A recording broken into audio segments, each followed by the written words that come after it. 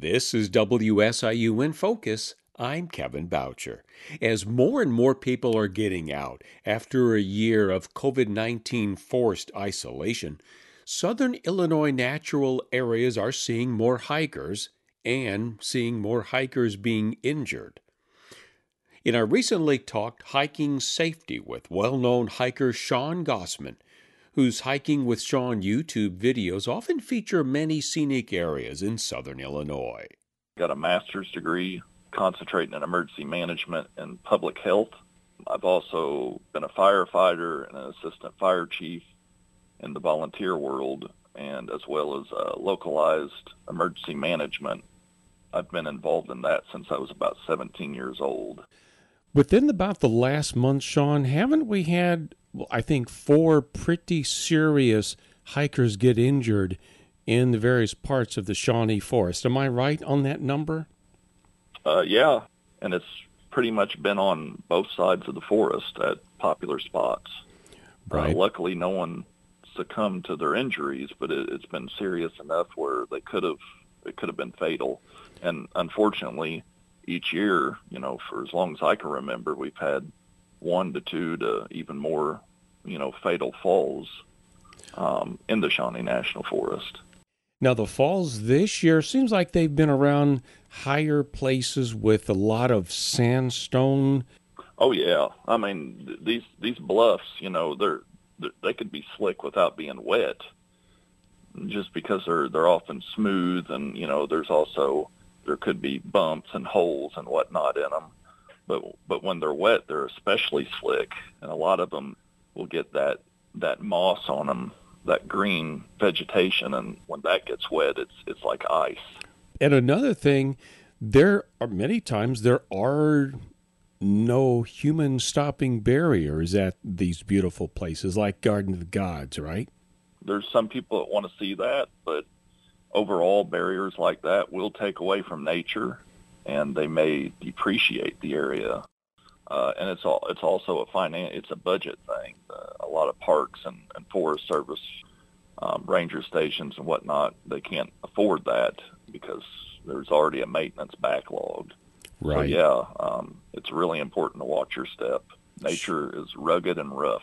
Another reason that makes a lot of these falls even more dangerous, Little Grand Canyon, and especially the Garden of the Gods, they are such remote locations that adds an extra element of danger, right?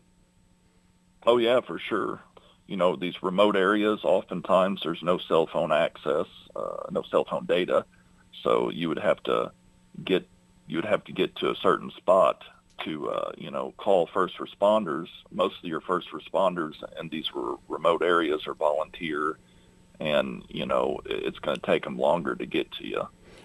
It's not only themselves they're putting themselves at risk, but the lives, like you just said, of the first responders. We have to think of that, right? Oh yeah, for sure. An example is the ones who primarily respond to Garden of the Gods is the Quality Fire Department. They've basically had to do fundraisers in order to get climbing equipment and the training needed for them to safely be able to rescue people. Not all departments are going to have these resources, this funding, but all departments, all first responders must respond. If they're not properly trained or equipped, they can get hurt in the process. Would you have any safety advice for people that like to hike more alone? They really just love the solitude. Any special words of wisdom for those people? Sure.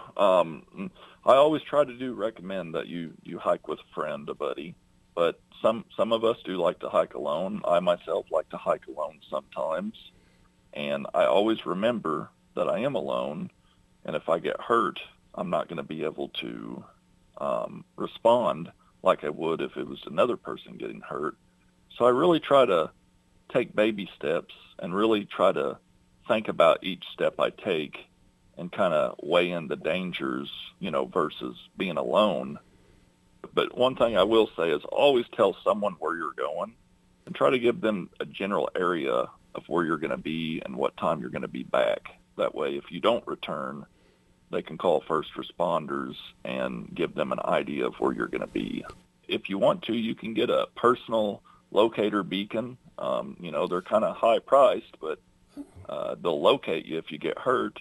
And, always carry something like a whistle with you. That way, if you get down and you can't get up, you could blow that whistle, and it's less fatigue than trying to scream for help.